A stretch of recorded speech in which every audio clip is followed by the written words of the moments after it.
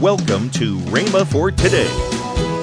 But one thing I'm sure of, blessed be God, God's best and God's greatest, and everything God has is at our disposal by the claim of faith. We don't have to wait for a divine intervention, which may happen or may not happen. We don't have to wait for God to initiate something. Thank God He's already initiated something, really, but I mean initiate something in a special way. Welcome to Rhema for Today. Kenneth E. Hagin continues his teaching, Words, next on Rhema for Today Radio. Also later in today's program, I'll tell you about this month's special radio offer. Right now, let's join Kenneth E. Hagin for today's message. John's Gospel, the 5th chapter. We'll start with the very first verse. John's Gospel, the 5th chapter. The very first verse, after this there was a feast of the Jews, and Jesus went up to Jerusalem. Now there is at Jerusalem by the sheep market a pool which is called in the Hebrew tongue Bethesda, having 5 porches. And in these lay a great multitude of impotent folk, of blind, halt, withered, waiting for the moving of the water. For an angel went down at a certain season into the pool and troubled the water. Whosoever then first after the troubling of the water stepped in was made whole of whatsoever disease he had. Now you see, God just did that on His own. If He wanted to, He could. He didn't have to ask me whether He could or not. And He didn't have to ask you. That's what we mean by the intervention of divine sovereignty, or God initiates something on His own. The first person that stepped into that pool after the angel troubled the water was healed, or whatever it is. It didn't make any difference what he had.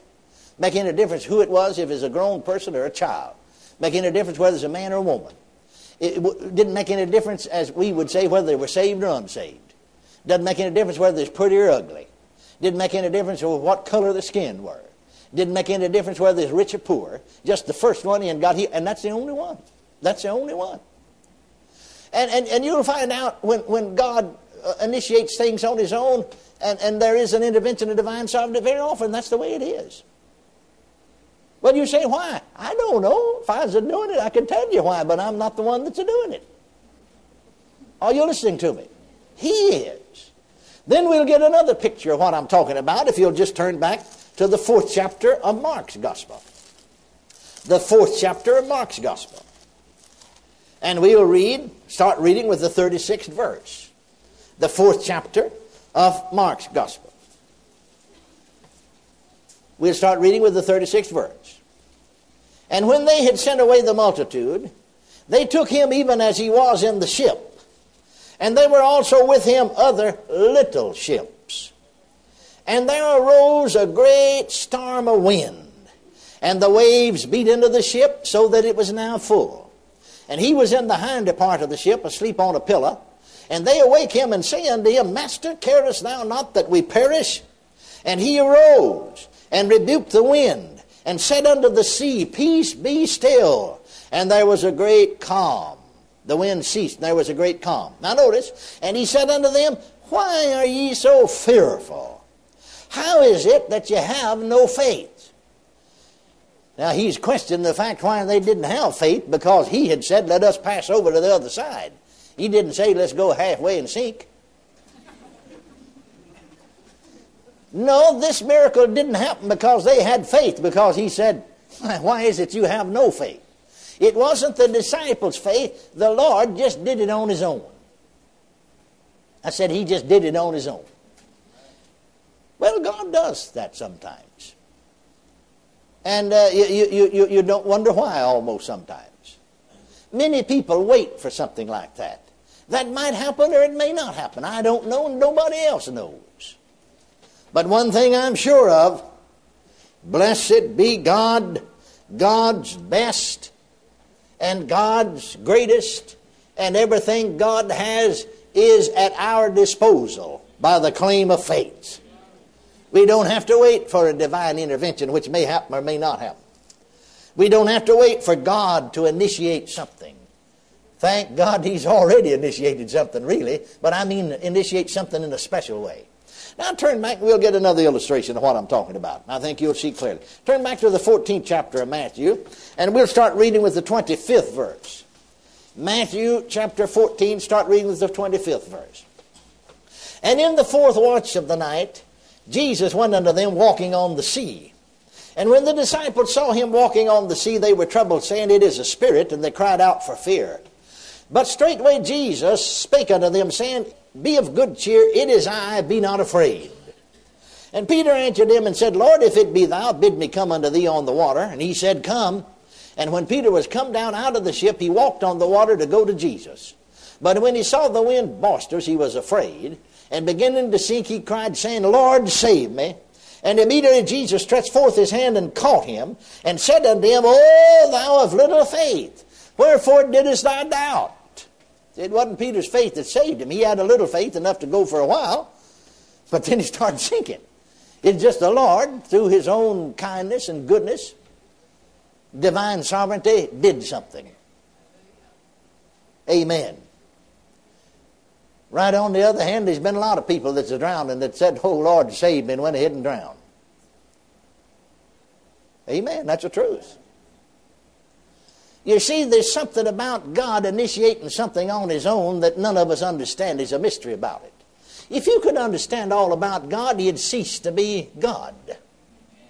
You don't even understand all about humans, much less God. Why try to figure him out?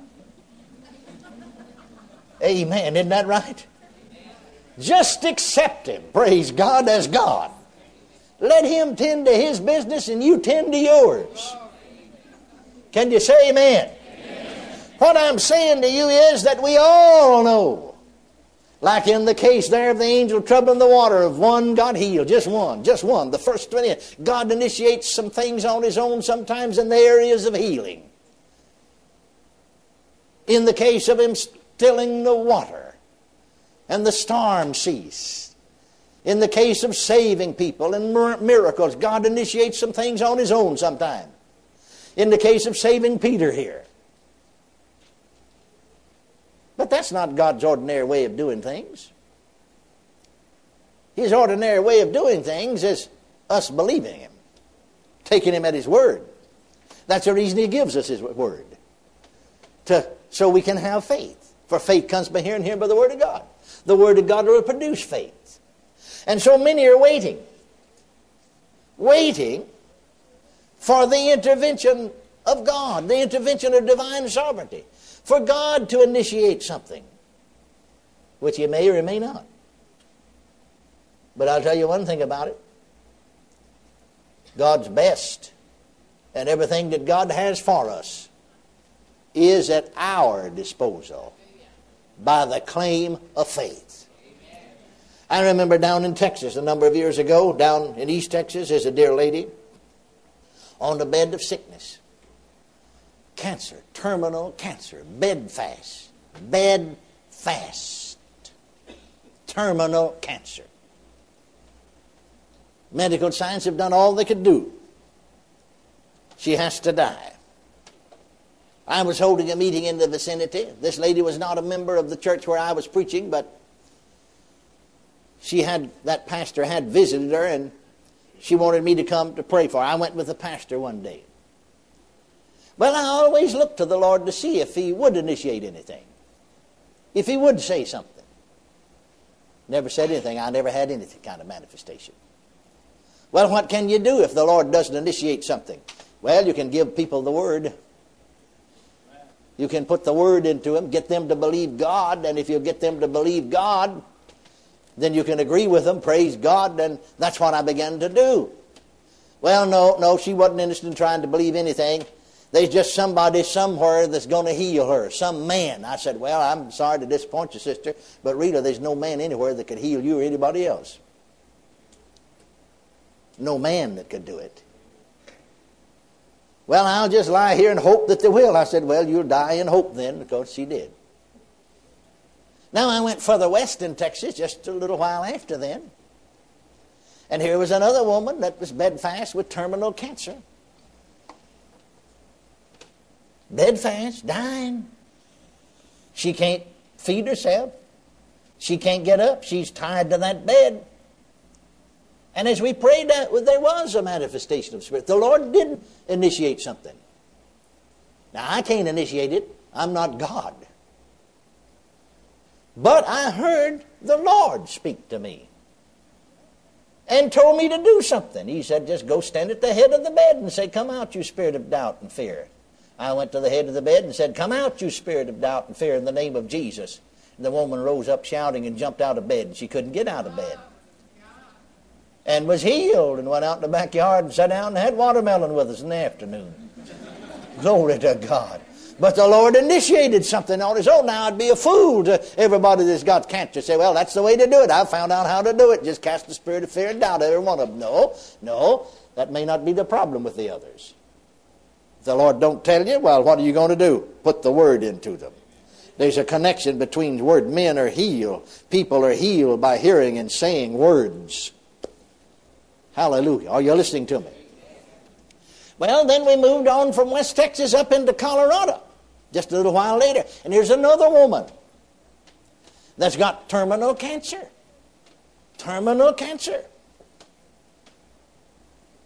Has to die, the doctor said. Medical science done what they could do. She was healed by hearing and speaking words. I never had any manifestation of the Spirit.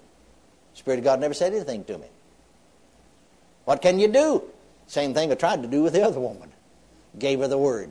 What did she do? She picked that word up and began to speak it. I'll just put that into practice for myself. She began to speak the word of God. You say, what happened? Same doctors couldn't find it. It disappeared. I went back some years later and preached in her home church. The doctors then, after those years, still couldn't find it. It disappeared. They'd said to her, if it didn't recur after so many years, well, she's home free. And they'd said to her about the time I come, well, you're home free. It won't ever occur anymore. I mean, no sign of it. It's gone. It's gone. Well, I didn't pray. Didn't lay hands on the woman. What happened? It was her faith. God's best. God's provision is ours by the claim of faith. Welcome to Rhema for Today with Kenneth and Lynette Hagin. Right now, let's join Kenneth and Lynette Hagin. Honey, we have a great offer. Your 2 CDs on our rights in Christ. Yes. Your dad's book, Understanding How to Fight the Good Fight of Faith. Yes. And you have to do that to get it out of the box. Yes. And then my CD, Using Stumbling Blocks as Stepping Stones. You know, so many times things come, and instead of using them as stepping stones, they stumble. Yes. So, yes, that is for a gift of $24 or more. Yes. We'd be glad to get you this stuff. This is good. Wonderful material. Before you have to understand who you are in Christ. Yes. In order to get out of the box. That's right. So, hey, go right now to the computer and order these right now. Call toll-free 1-888-FAITH-99. Again, call toll-free 1-888-FAITH-99. You can also order online at rhema.org. That's rhema.org. rhema.org. Or if you prefer to write to Kenneth Hagin Ministries, our address is P.O. Box 50126, Tulsa, Oklahoma 74150. We always love to hear from our listeners, so write in or email us today and become a part of Rhema for Today. Tomorrow, Kenneth E. Hagin will continue his message of words. That's tomorrow on Rhema for Today with Kenneth and Lynette Hagin.